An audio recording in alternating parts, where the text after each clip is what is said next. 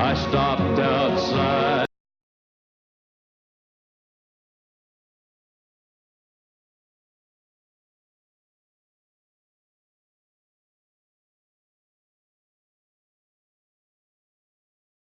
Yeah.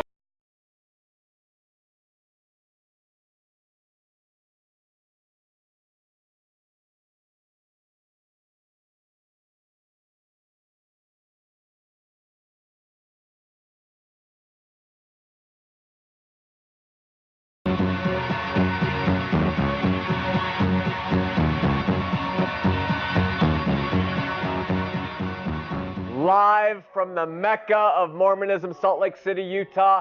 This is Heart of the Matter, where Mormonism meets biblical Christianity face to face. And I'm your host, Sean McCraney. I have two lovely guests here with me, all the way from, where are you from? Yoder, Colorado. Yoder, Colorado, the grand metropolis of Yoder, Colorado. How many are in your town? Do you know? Three. Maybe. Three. How many? 25? Isn't that amazing? Isn't that awesome? This is Alicia, and this is Rayanna. Now, is there anything that you'd like to say to your friends out there? We'll start with you, Rayanna. Just want to say hi to my youth group out in Yoder. Youth group, and you go to Antioch Church, right? And they're about to celebrate what? The 100th year of their birthday. 100 year of their birthday. That's when the church opened. So Antioch Church, I've seen pictures of it. It's really a beautiful old church out there. Is it in Yoder too? Yes. Yes. And Alicia, would you like to say anything to your friends out there? I'd like to say hi to my brother, my sister-in-law, and my nieces in Japan. Hope they're watching. Konnichiwa. Now, I understand that there's some boys out there that you might be interested in. No? Some cute little Yoder boy? None that I'm going to say right now. None that she's going to say right now. And there's none that you're interested in, right? I've had daughters. I know what you girls talk about. No? All right, well, that's good. Keep them out of your life. It'll be much better for you. All right, girls, thank you for being on.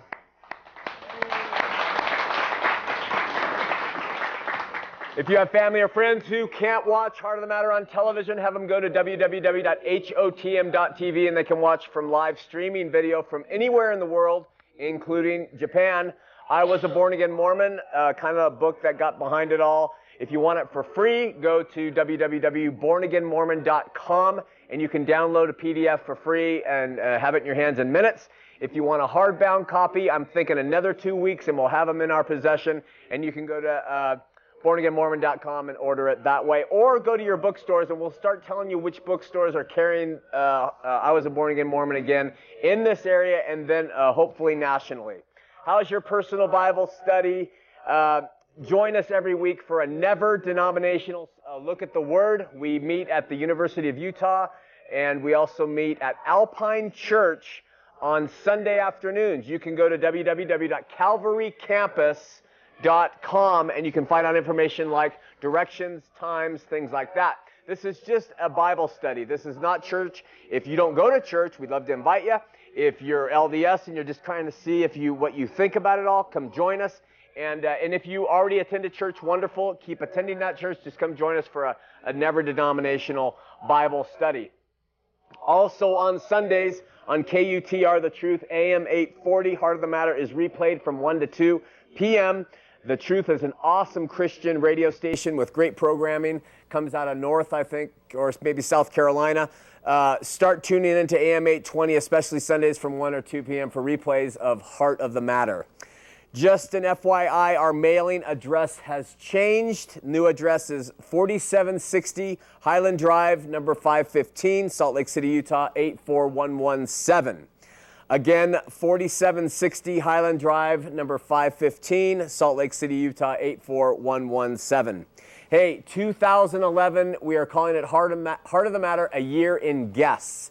We invite Latter-day Saints. We invite Christians. We invite anybody who has something they want to discuss on the program to submit to us who they are, what they want to discuss, and we'll start dialoguing with you and talk about being a guest on the program. We're filling up with some of the major guests. We're trying to get some LDS representatives. Of course, we'd love to have an LDS apostle or prophet or general authority. More than welcome. I'll give you a month's worth of shows if we can get an official LDS representative on the air to sit and talk with us. But if not, Bob Millett, you like to go and talk at Christian churches with Greg Johnson, and you like to present your stuff there. Here's an open invitation, Bob, to come on the show. Or Daniel Peterson, a BYU apologist who gets online and argues with Christians and defends Mormonism. Love to have you on the show. And so we can talk about this stuff right here live. So all of 2011, it's an open voice, open forum to sit and talk, and I will treat you with respect. We will dialogue. I won't go at you like I do callers, but we'll just talk about the facts as they are there. Two more very exciting announcements. First, this coming Tuesday, June 8th, Heart of the Matter will be airing its first program nationally on channel 378, the NRB network. That's through DirecTV. Now, the times aren't the best. Right now, we're starting at 2 a.m. Eastern, 11 a.m. Midwest, 12 a.m. Mountain, and 11 p.m. West Coast. It's a good start.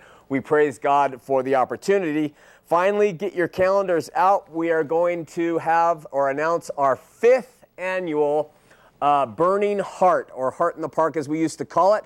This year, we're going to get together in Bountiful at the Bountiful City Park. It's a gorgeous and convenient location located right off Highway I-15. There's lots of shade. There's a huge stage out there for live music, and we're going to get a few bands, but of course Adams Road will be there, woohoo, and we'll also have all the usual stuff, play area for the kids, cotton candy, popcorn, Subways for those who don't want to bring their own food, and open water baptism, which we did last year. More details coming up, but mark your calendars into the year. Burning Heart 2010, Saturday, September 4th from 5 to 9 p.m. And with that, let's have a prayer. Heavenly Father, we need you all in our lives, and we seek you regardless of the churches we attend. I need your Spirit to be with me, to keep me calm and to be able to respond the way you want me to. Bless our volunteers, our audience here and wherever they may be. Help the technical issues that come with television to be kept at a minimum if there are difficulties. And just open up the eyes and ears of those who are seeking. We pray in Jesus' name, amen. In the past, we have done a lot of talking about the methods men and women and groups use to trap people into what we call cultic religious webs. Now, you'll notice that throughout the 4 years of the show, I don't use the C word, the cult word, when talking about the Latter-day Saints. Nobody likes to hear someone say that they belong to a cult. And so I'm talking about concepts that are present in cults, and there are many Christian churches that have many cultic approaches to things too. So I'm going to be talking about some of that tonight. There are all types of cults out there. There's political cults and social cults and things like that. But I'm primarily going to be speaking about religious cults, particularly within the Christian religious cult era. I am presently reading a very interesting book, and I'm going to show this. It's called Raven. And on the cover of that book is a guy named Jim Jones. Now, Jim Jones, this is his life story, and Jim Jones was the leader of definitely a cult. And these guys were very, very involved for many, many years, 2 decades of good works. I mean, they were known for their good works and their love for all races. And Jim Jones ended up in the jungles of Guyana with 900 people dead, including himself. And so we're going to be talking about these religious cults and what they do. Now, there are some universal truths and traits that exist within these groups. One of the universal truths, which we're going to talk about tonight, which the show is about, is how they come in and they completely absorb you into their system of things, and they keep you very busy. You're always busy, and we're going to talk about why they do that in a minute. Here are some other general categories. Now, understand, not all of these traits need to be present within a totalistic group or a cult for them to be a cult. But the more that are present within a group and how they operate, the more you could determine that they are cultic. All right? The first one within the religious cults is they always deny the Bible in one way or another. They will always deny what God says somehow or some way or alter it. But Christians say the Bible is trustworthy in and of itself. Secondly, there is legalism, or there's an alteration when it comes to salvation. Religious cults always teach that eternal life depends upon something other than or in addition to faith in the atoning finished work of Jesus Christ on the cross. Rather than relying on the grace of God alone for salvation, the salvation message of the cults always boils down to some required obedience or abstention from certain obligations or rites or practices or rituals, participating or not participating, even if some of those things include Old Testament practices. But Christians say that salvation comes by grace through faith on Jesus Christ alone. 3, cults, there is never an assurance of salvation. If there was, they'd be out of business. The issue of a cult's member, the way a cult's member lives is always precarious as to whether they are truly acceptable by God or not. They always wonder if they're doing enough. They always wonder what their state is. And then if they fall back because of some personal issue, they get mad or it's something worse, they think, oh, my salvation is lost. Where the Bible teaches truly that it's not our faithfulness, it's not our righteousness, but it's His faithfulness and it's His righteousness upon which we believe completely. 4, cults always have some guru type of leader or a modern prophet that he or she is looked to as the infallible interpreter of Scripture because they are supposedly appointed by God Himself.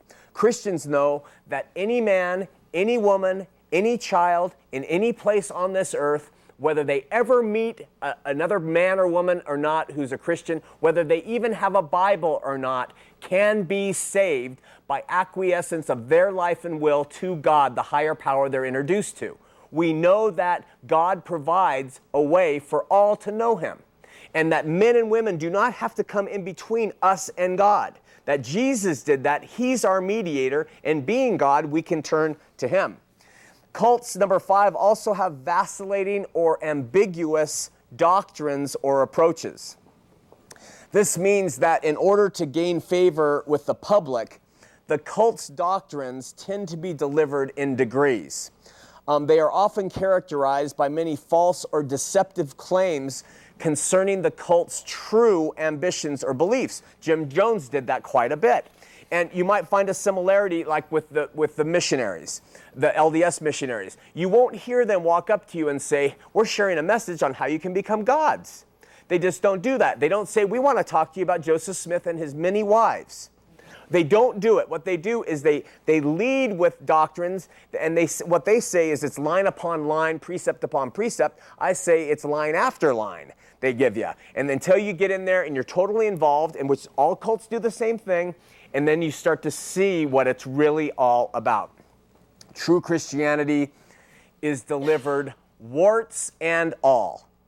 The Bible does not paint anybody in pictures of these highlighted themes. They are painted as they are, or at least as they should be. There is nothing to fear in your search for truth by the facts. Nothing. Seek the facts, look at the facts, open the Bible. When you see that something's said, go and search it out, find it out. Cults maintain an extreme exclusivity or a complete denunciation of other competing groups. They are very exclusive and elitist, and they renounce other groups as having any viability at all when it comes to God. Members of these specific organizations are taught that their church, their organization, their special community is the only true group, and that all other groups are false. And cults explain that it is impossible to please God or to live with God without being a member of their specific group. They all do it. This is not, I'm not just talking about our topic of Mormonism. All groups do this who are bent on building their organization rather than letting people have a relationship with God. Christianity is non-denominational, and it freely is open to all worshipers of the true and living God. Cults almost always lay claim to special discoveries and additional revelations. Jim Jones, as I'm reading, the guy was having all kinds of manifestations come to him, all kinds of revelatory stuff. In the early Gospels, much of John's writings were to the Gnostics. Gnosis means knowledge. And they were secret groups who said, hey, we know Jesus gave you this message, but come here. We want to share with you the Gnostic Gospels, and let's tell you the secret stuff that you need to know. The fundamental characteristic of Christianity is that it is openly historical. It is openly historical and not at all dependent upon secret sects or private knowledge or special groups where this knowledge is passed only to you. Christianity is open to everybody out there historically as a historical figure, but the cults love to claim exclusive revelation, and it always seems to come or emanate by visions, dreams, hallucinations, or some other unverifiable form. I say unverifiable because where the Bible speaks of real people from real places working around real pagan kings and real armies and countries, cult revelation does not. It exists on a fabricated society that comes from the imagination of the leader. Next, cults have always endorsed a defective Christology. In other words, they twist the nature or person of Christ to some degree or another. Cults usually deny the deity of Christ or his humanity. They deny maybe his birth. They deny his eternality or the union of him being all man and all God. To Christians, Jesus is the eternal God incarnate. It is the eternal God in flesh, okay? Cults, number 9, also present an errant depiction of the nature of man. They will take human beings and they will present a picture that's somehow twisted, and they'll say either you're just an animal and you need to belong to us so we can make you overcome your just animalistic way, or they'll say you're a god and you need to be a god or a goddess. Let the goddess within you come out, you know? Cults often use out of context scripture as proof text. This is a favorite trick of theirs. They open up the Bible and they'll use a single passage to justify an entire body of practice. They tend to focus on one verse and to the exclusion of others, without regard to context of Scripture as a whole. Additionally, cults are quite adept at using Christian terminology. They will say saved, they'll say this, they'll say that, but in the end, when you sit down and look at what they really mean, it is not the same thing. Christians they should at least, take the whole Bible into consideration when seeking truth and not just a single passage. 11, cults often teach erroneous doctrines concerning life after death. They have taught soul sleep. They have taught annihilationism. They've taught purgatory, universalism, and the progression toward godhood. Most cults deny hell or they embellish it to some way or another. All of biblical Christianity understands one simple fact about the eternal state of humanity. If a person is covered in the blood of Jesus Christ by their faith in him, they are saved, and when they die, they go to heaven. If a person is not covered in the blood of Jesus Christ and they die, they do not. That is the Christian thing. There's nothing else to go with heaven or hell. 12, most cults end up with a very twisted and entangled organization. You see, the less truth an organization has, the more elaborate the construct is of their ministry or their church or the way it's set up. Let's think about this. There's a man in Uganda, and he is living in the desert, and he finds a Bible, and he believes this is a simple truth. That's all it is. It's right there. And he is saved. That's it, okay? But then there's this monolithic, multinational, corporate religious conglomerate, and they have demands, and they have codes, and they have standards for admittance, and they have fellowship, and they have levels of progression, and they have all these things that start coming in that are necessary for you to improve and be right. The less truth they have, the more elaborate the system is, and you'll find that in almost every cult, which is closer to the truth. There is almost always some financial abuse within the cults, or at least financial exploitation. 14, there is often some influence or tie, at least in their early history, to the occult. And if not in their early history, it usually comes in later. That's what I'm reading about Jim Jones. He started off saying he was a Christian, and then the guy started bringing in all kinds of occult type stuff. And finally, cults and cult leaders thrive off persecution. They love it. They embrace it. Jim Jones used to throw rocks through his own window and say, they're persecuting me. He would build these entire structures of being persecuted. Why? Because everybody would rally around him and say, oh, you must be on the truth because you're being so persecuted. Cults love persecution. They thrive off it. They use it to exist. And finally, cults place their organization and sometimes their leaders at the same level as God himself. Therefore, if a member decides to leave the group, they are not simply leaving the organization, but they are leaving God and his only true organization. Very difficult to do. We could go on and on and on. I already have a number of things associated with cults. Let me list a few others. There's little tolerance for questioning or critical inquiry.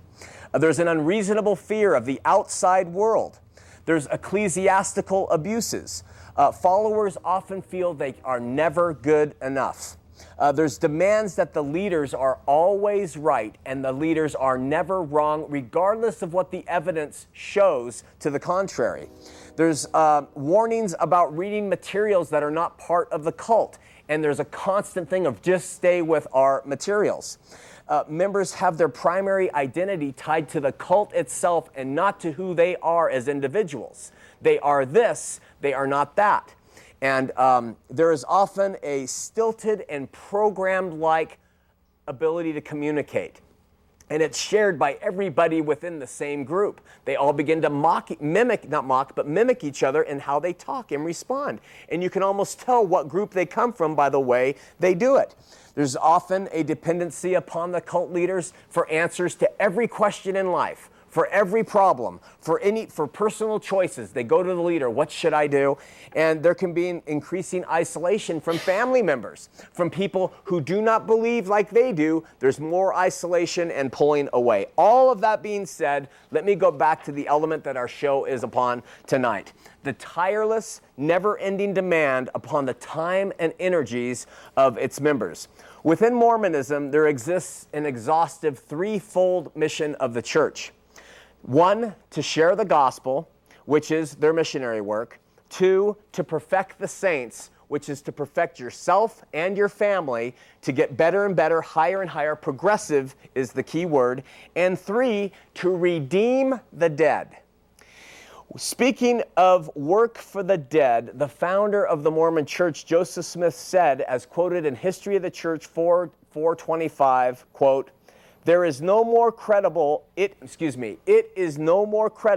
that God should save the dead than that he should raise the dead. Meaning Joseph Smith said, look, if God is raising the dead from the grave at resurrection, then it makes just as much sense that he's out there and saving the dead once they have left this earth.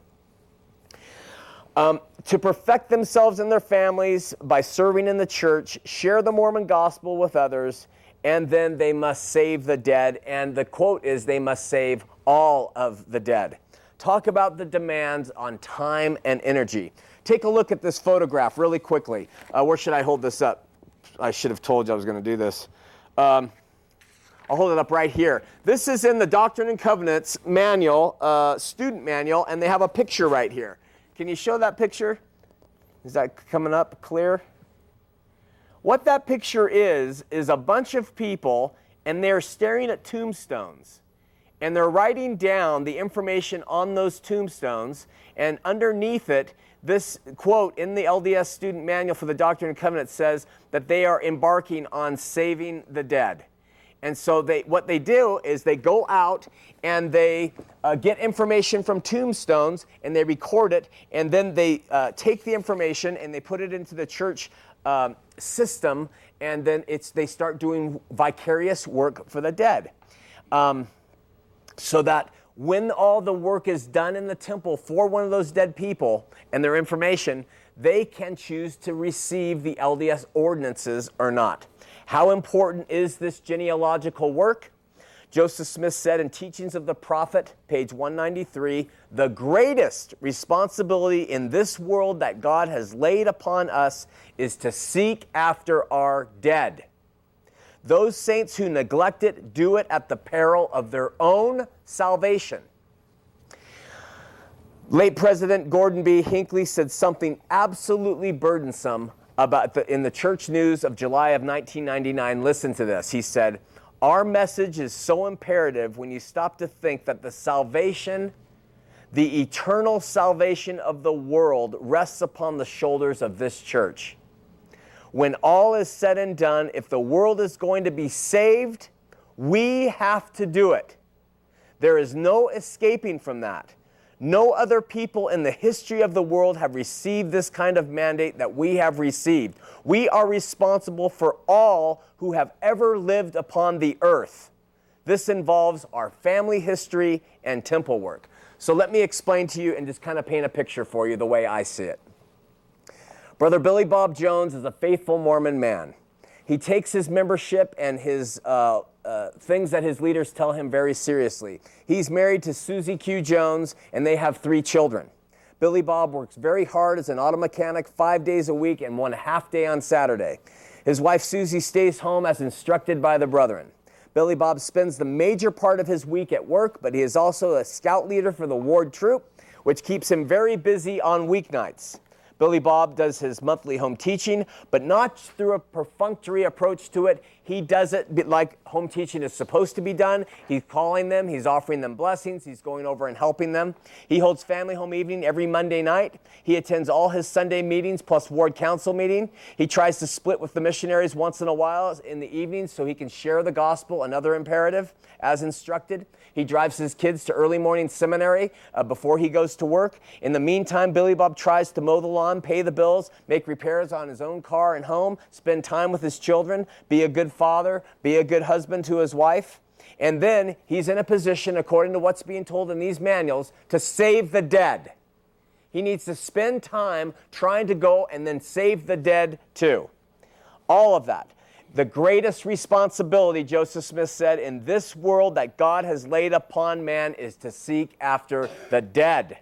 This not only means doing temple work, but genealogy to find those names.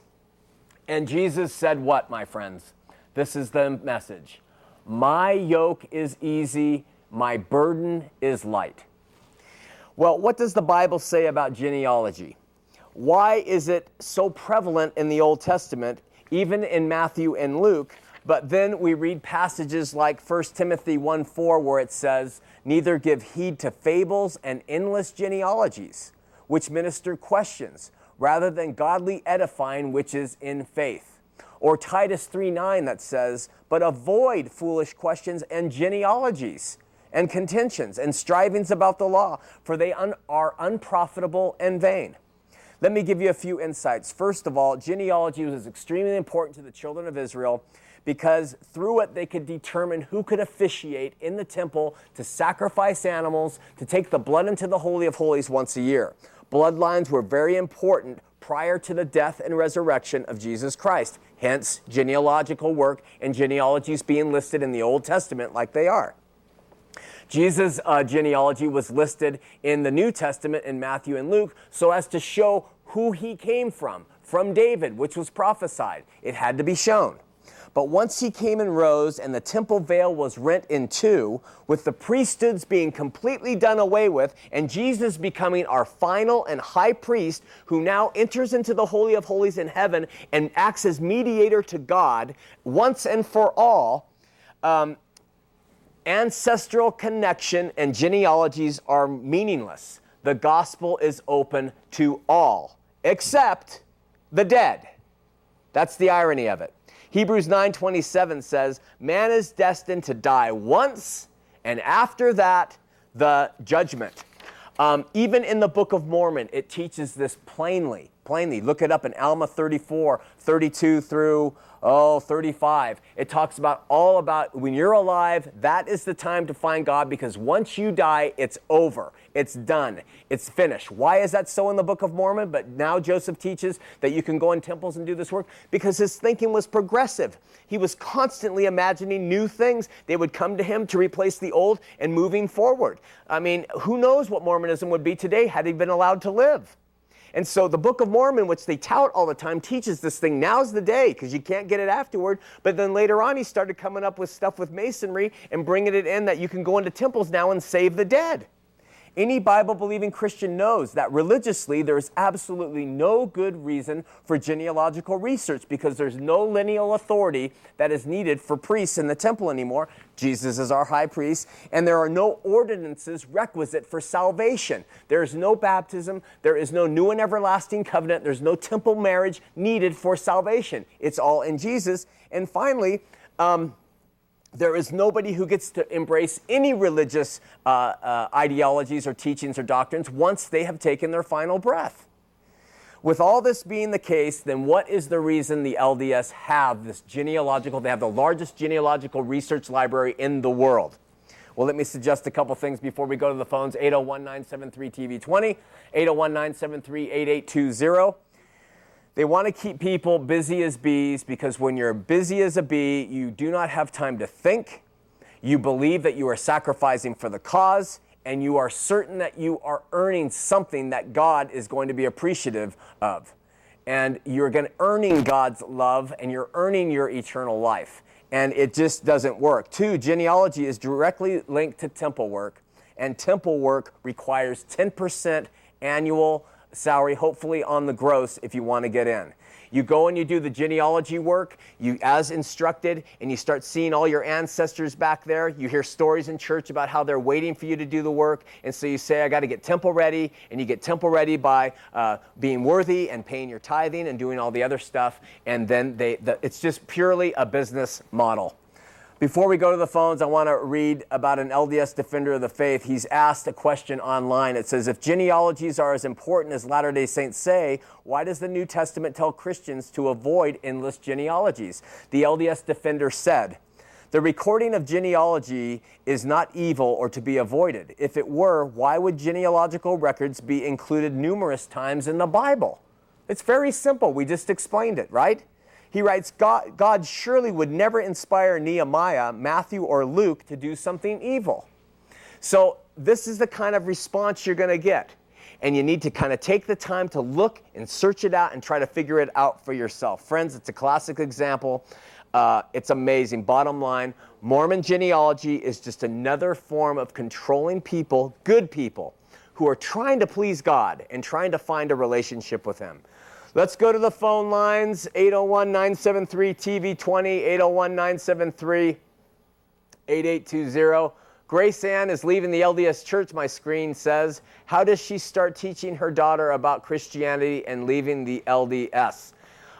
Grace Ann, what I would suggest is you teach your daughter through love, and you just bear with her. She might come around in time and her eyes might open. She might come around not even really willingly. She just might kind of follow you just because she sees that you believe something differently. But whatever you do, don't make it ugly in your home. And don't force her to go to the Christian church. And don't forbid her from going to the Mormon church. You just, every time she's there, and then you talk to her about what happens there, and you just say, well, I just think Jesus is the important thing. And you just talk about Him. And you just keep reaffirming what He has done for you in your life. And you never make it a point like this, because that's kind of what they want you to do. In your home, when you get mad, then the other person gets mad, and there's a big wall between the two of you, and then the church leaders can come in and say, see what's happened? You don't want anything to do with that. And they'll actually break up marriages. They'll break up families, which they're supposed to be about. I mean, we had a bishop tell my wife, leave the guy now. Doesn't want to be LDS. Get out of there. Probably so he could marry you later or something. But I don't know. But anyway, that's that. This is another question. Has Sean heard about McConkie's book being pulled out of print? Yeah, Bruce R. McConkie, the famous Mormon doctrine book, been used ever and ever. They're pulling it out of print. They're not going to use it anymore. Why? Because McConkie told the truth about the church, and it's not politically savvy anymore, and they're really trying to distance themselves from a lot of stuff. And I have no problem with a church changing. The Worldwide Church of God, they did that. They changed. That's fine. But they don't change. They don't change their doctrine at all. McConkie said it as it was. Nothing's changed. They haven't given new revelation. They just don't want that stuff to be touted and heard anymore. All right, we're going to go to John in Kansas City. John, you're on Heart of the Matter. Hey, Sean. I just had a quick personal question for you. I wanted to know if, accepting the Orthodox Christian view of hell was kind of troublesome for you, and leaving behind the Mormon view of the 3 degrees of glory. Yeah, no, that's a really good question. And when we talk about hell, which is coming up, we're going to get into all of that. But no, I trust in what the Bible says, and so it doesn't offend me that Jesus talks about hell quite a bit, and so I believe it's a real place. And it doesn't offend me that because I would have to call Jesus a liar or the Bible not trustworthy, and I can't do either of those. So I'm perfectly fine with the way it's set up. I can say this: hell was not made for man. Hell was made for the angels who rebelled against God. And men and women are going to go there because they bottom line choose. So and the LDS idea of many levels of heaven are far more difficult for me, because they're illogical. I can't understand the breaking ground between someone who gets to be in between those kingdoms. It's just so strange to me. And just for our audience sake, John, I know you may know this, but where the Bible talks about different levels of hell, okay? Joseph made different levels of heaven. And the lowest level of heaven is where all the non-believers and where the adulterers and murderers and liars and thieves and everybody go. And it's a place that's supposed to be so glorious. So what Joseph did, he's just reversed it. And he kind of erased that vision of hell, and he made it 3 levels of heaven. Anything else, my friend? Well, just a quick comment. I'm what you would call a annihilationist. You are? Yeah, and I just wanted to say, I know that you were talking about the afterlife earlier, but I just want everyone out there to know, most people, when you were talking about that view of the afterlife, people think of the Seventh-day Adventists and the Jehovah's Witnesses and some other, like the Armstrong groups. Yeah. But, I'm a Trinitarian Orthodox Christian, and my studies in Scripture have led me to believe that damnation leads to simply destruction. Yeah, I've heard that, and we know that we're not going to have any memory of those who are in hell, and we know that from several places in Scripture. So you may be right. I don't know. I just don't want anyone going there that I know, and I just want to share Jesus because he's the only solution to it. Well, just a quick comment. You were talking about you believe it's important for Christians to examine all of Scripture when making a decision about things. Yeah. Right. Well, one of the big things for me is that, the idea of hell that I found, I was raised Catholic, and then I went through a lot of changes, but eventually arrived at where I am now, and I just wanted to say that, you look at the Old Testament, and there's no description of a place of eternal burning, and, to me, if the way that the Catholics and Protestants teach hell was in the Bible, I would think it would be a lot more elaborate than it supposedly is. Yeah, we don't know, but like I said, when we cover hell, I'll talk about those eternal places and the references to them and see what you think then. Okay. Thanks, John. All really right, John. appreciate it. You bet. Have God a great bless. one. Bye-bye. Listen, we have a question here. How old do you think the world is, Sean? I really think it's probably about 7,298 years, 6 months. I have no idea. There's a lot of hills that people will die on. The Christians will separate ways. They'll part friendships and this stuff. How old the world is. Are you pre-trib, post-trib, amillennial, amillennial, blah, blah, blah. I don't really care. I don't, because I don't know. And no one else does either. So we do all these hypothecations. Evolution's another huge one. And they say, you're really discounting the gospel of Jesus Christ if you say evolution's in any form. And this stuff is just, I think it's nice to investigate, but it's really love, my friends. It's love because Christ loved you and he saved you, and you love others. So if I have someone who tells me the world is 6,000 years old, okay, it is. I mean, what do you want? Whatever, those things are side issues. They are just side issues. It's Jesus. He came. He saved you. He shed his blood. Do you believe it? And is he the Lord and King of your life? That's it. That's all I care about. So let God spank me when I get to heaven for being a bad representative of the facts that we don't know. Now, this is from the Cedar City Daily News, and this is tragic. This is a picture right here of a young man entering the MTC, and it says suicide impacts entire community. Now, we know people of all faiths commit suicide. I am not just picking on the LDS, and because this kid was LDS, but what I am picking on is what the father said, because it's touching. And he gets to a point, and the father says, I'm really depressed that my son has taken his life, but I'm glad it's given me an opportunity to say this. And this is a quote. It said, PJ was a very good boy. He just had some demons. For us, people in this culture, we are taught at home, in church, in the schools, that nothing less than perfection is acceptable. That you have to be at the very best of everything you do. And it's not spoken, but the implication is there. And if you don't measure up, your family won't love you, your spouse won't love you, God won't love you, friends won't love you, and that's a tremendous amount of pressure. I know PJ felt this way. You know, when you come up with a religious system that says it's up to you to be righteous, and it's up to you to be good, and it's up to you to conform, and you to progress, I tell you, you're gonna see more and more of this stuff, because that's a false gospel. We live in a place that is so brutally tough, and is so hard on people, and it's hard on our children, and it's hard on our hearts, and it's so bad because of the fallen nature of this world, and God didn't want anything to do with it, that he so loved the world, he sent his son down here to save us from this mess. And the son was so righteous and so faithful that it's not up to us to be perfect. It was up to him. And we, out of gratitude, we look to him, we have faith on him, we love him, and then we try to follow the things he said.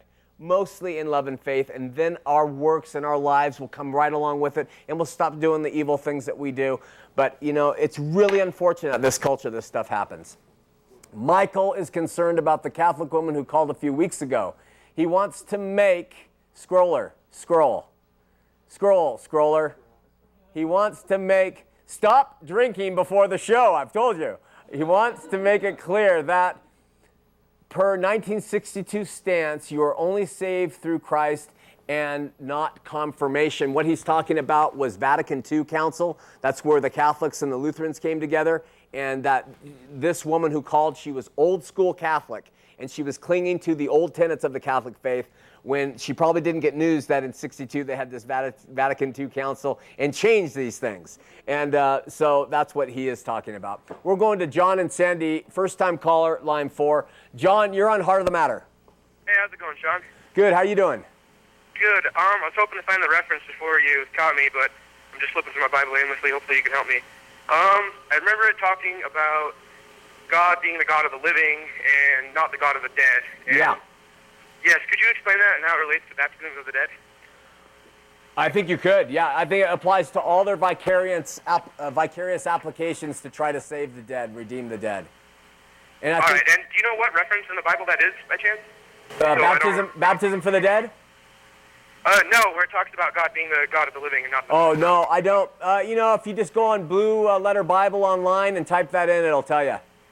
All right. But also look at Hebrews 9:27, because that talks about the same theme that was in the Book of Mormon about now's the day to get ready, because when it's done, it's done. You know? All right, cool. Thank you, man. All right, John, thanks. Congratulations on going national. Okay, thank you. We're going to Jackie in Salt Lake City. Jackie is a first-time caller. Jackie, you're on Heart of the Matter.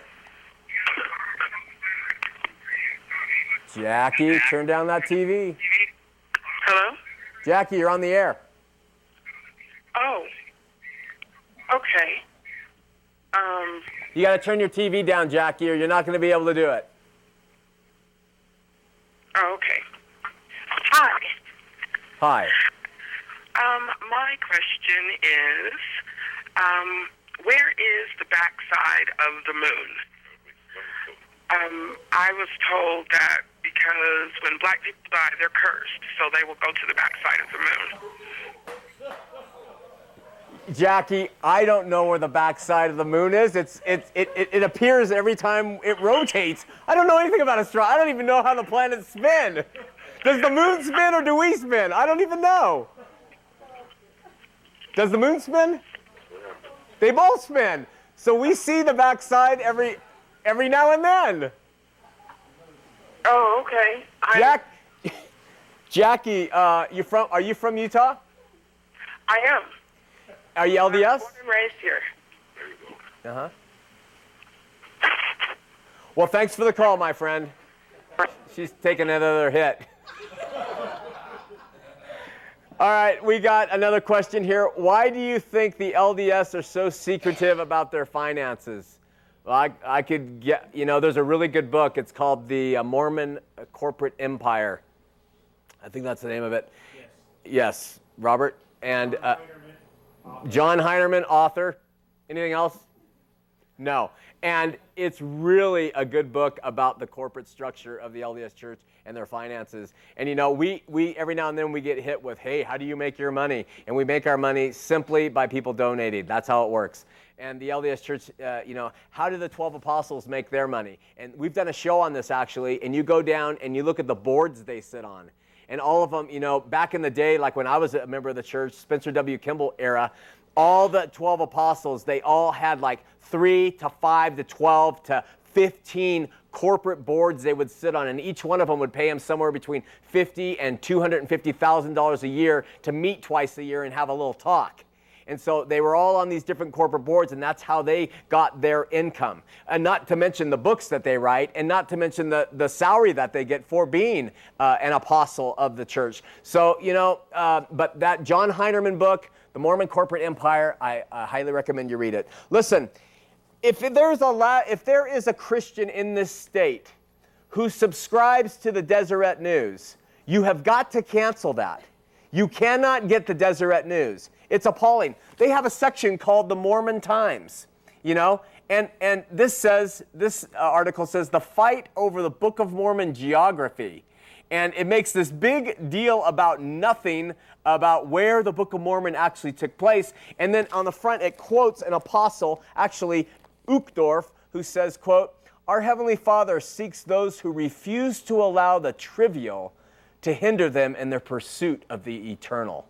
Meaning, don't question where the original lands of the Book of Mormon are. That's trivial. It doesn't matter anymore. When Joseph Smith was alive, he said it was the Americas. He said Zelph he was a great warrior who covered from the west coast to the east coast, and that the Hill Cumorah was right there in his backyard. Well, now we're not sure this is the Book of Mormon lands, On the back, they have a picture in the Deseret News of this woman dressed as a Nephite. And there she is. Look at that. Isn't that great? And then you go on, and it's just endless. How do you handle a Dear John letter if you're on a Mormon mission? I mean, the whole thing. This is the Deseret News.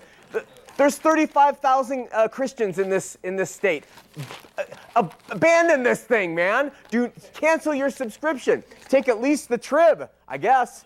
All right, we are going to no. It says. No, we are going to line 2. You're on the air. Oh, is this Sean? It is. Yeah. This is Larry. I could talk to you before. You were talking about intermixed marriages between the religions, and I was the atheist that called. I wanted to tell you where I ran into problems with the Mormons. I was a member of the DMOA. I wanted to call last week, but my phone was down. I thought you did a real good job of covering the history and the facts of what goes on with that group. And, awesome. And what got me tonight, we were talking about the cults want to get into every aspect of people's lives. Yeah. What I ran into is with the Boy Scouts. They told me that I couldn't have my tenderfoot badge unless I knew my articles of faith. I thought, well, that don't sound right. Wow. So I went to the Presbyterian Church, and a couple weeks later, I got my tenderfoot badge. So from a young age, you were fighting it, weren't you? Well, I was raised half Mormon and half Church of Christ, and like I said before... Which half? Yeah, between the two, I ended up with Heinz 57. Wow. Wow. Hey, Larry, I heard a story from someone from their mouth saying that they couldn't get on the Little League team, and that he heard his mother talking to the coach, and the coach said, well, if he got baptized, he'd have a much better chance. Well, I don't doubt that one bit. Yeah. I remember I was about 9 when I heard the neighbor lady tell the kids that they couldn't walk to school with our family because we didn't go to their church. And I thought, oh, wow. Boy, that's practicing intolerance, isn't it? Oh, yeah. Yeah, it's really amazing. Hey, great call, Larry. Thanks. All righty. Thanks a bunch. Watch you all the time. Great show. Thanks so much. You bet. See you later. Next week, just to let you know, as a little preface, we're going to be covering the Garden of Gethsemane. Again, please, if you want to be a guest in 2011, send us your resume. We don't care if you're a professional or whatever you are. If you have a topic you're willing to come and discuss, we'll go back and forth. You'll sit down and you'll present why you're right, why this is true, whether you're a Christian, whether you're, we invite the Pentecostals to come on and say you must speak in tongues in order to prove you've been saved. We invite the Baptists who say I must wear a tie in order to be a real representative of Jesus. We invite any denomination and any group, LDS included, especially LDS, to send forth people who are willing to sit down and talk about these things, and then we'll see if we can get you on. Nancy says here, Sean comes across more authoritative without the strange clothes. Nancy, these are the clothes I wear in life. These are not strange clothes. This is what I wear, Nancy. And I'm sorry that you're under the impression. I realize that people like appearances, but we're trying to get people to stop, Nancy, and to check it out. We're going to run a partner spot really quickly and come back and take more calls and see you in just a second. I'm Sean McCraney. You're watching Heart of the Matter. Television is becoming an expensive proposition for us, and so we developed a program called Partners for those who are led of the Lord to participate and are in a position to. Now, why? With all the great Christian ministries out there, would you want to partner with Aletheia Ministries? Let me give you a couple reasons. One, we try to use your funds optimally. That means every dollar is used to get the program on television, on streaming video throughout the world, in our archives, and now on Dish TV beginning on the 8th of June. Second, Mormonism is growing strong. 65,000 missionaries every day knocking on doors. 850 people per day coming out of evangelical Christianity and joining Mormonism. Finally, the Lord has blessed the ministry with great fruit. We're so appreciative.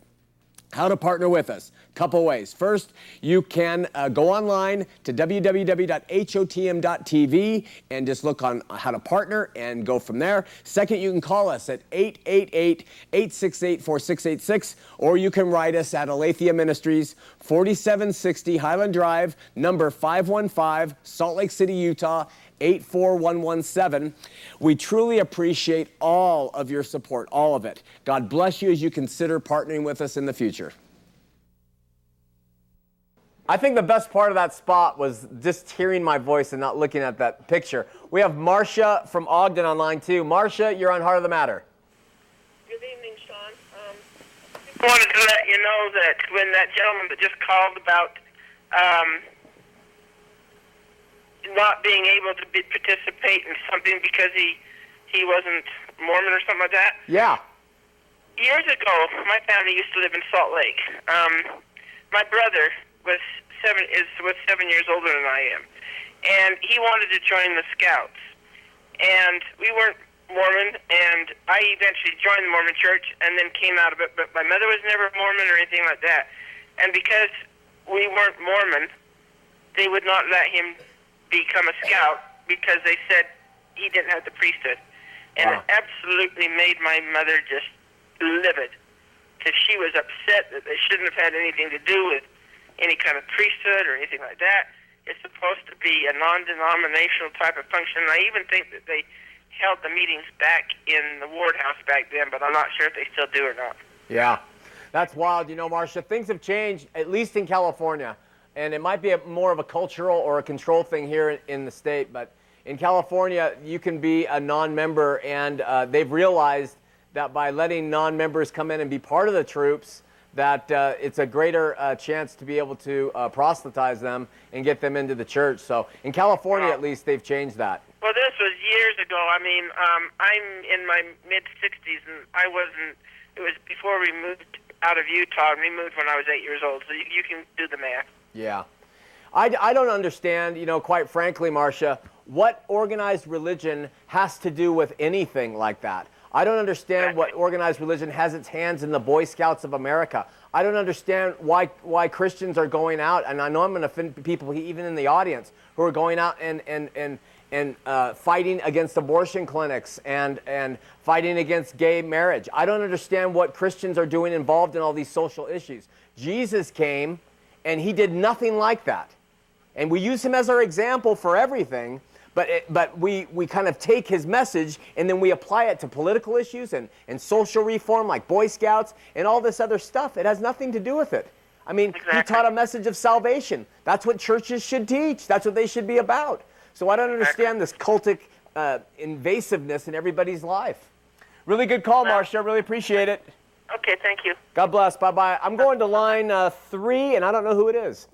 You're on the air. Yes. You're on the air. No. He's still talking to somebody else. No. I'm talking to you. You're live, and your television set is... Oh, okay. All right. I'm sorry. It's okay. Yeah. I called to ask you if you were real happy with your Protestant beliefs. Are you real happy about it? That is really quite a question. I am overjoyed, changed, ecstatic about my faith in Christ and what he's done in my life. Okay? It's the best I can say. Were you very, very sad or angry when you came out of the LDS church? What's that? Were you very sad or angry when you came out of the LDS church? Yeah. I had a lot of anger, a lot, and I had some sadness too. My family was still all LDS. It was a difficult thing, having been active for 40 years. So absolutely, but I want to make a comment here about something I think is really important. Okay. We do it every now and then. Happiness is circumstantial, and it comes and goes. And so when you're constantly seeking for happiness, you can find ways to get it. You're constantly seeking, but you can get it through events and circumstances and parties and people. Okay, but joy that comes only comes by God, and it's forever there. Now, they call parts of Utah Happy Valley, and it's because they live a life in search of this happiness, and they go to their ward events, and they have functions, and there's a unity and a community there, and there is a happiness to it. But Jesus, remember, he always talked about those who are going to mourn and be persecuted and who are going to suffer for the cross' sake. But I don't mind doing those things because of the joy that is within me. Does that help? Yes. Another thing I was wondering, and maybe you can answer this and maybe you can't, but I've always wondered about it. Why don't all of the Protestant ministers come together and have one, big church, or at least, state-wise, individually, each state? Well, it's a good question. Why don't they come together? You would think it would make them stronger, or... Well, we only have 22 seconds left, but bottom line, Elsie, because that's the ways of man.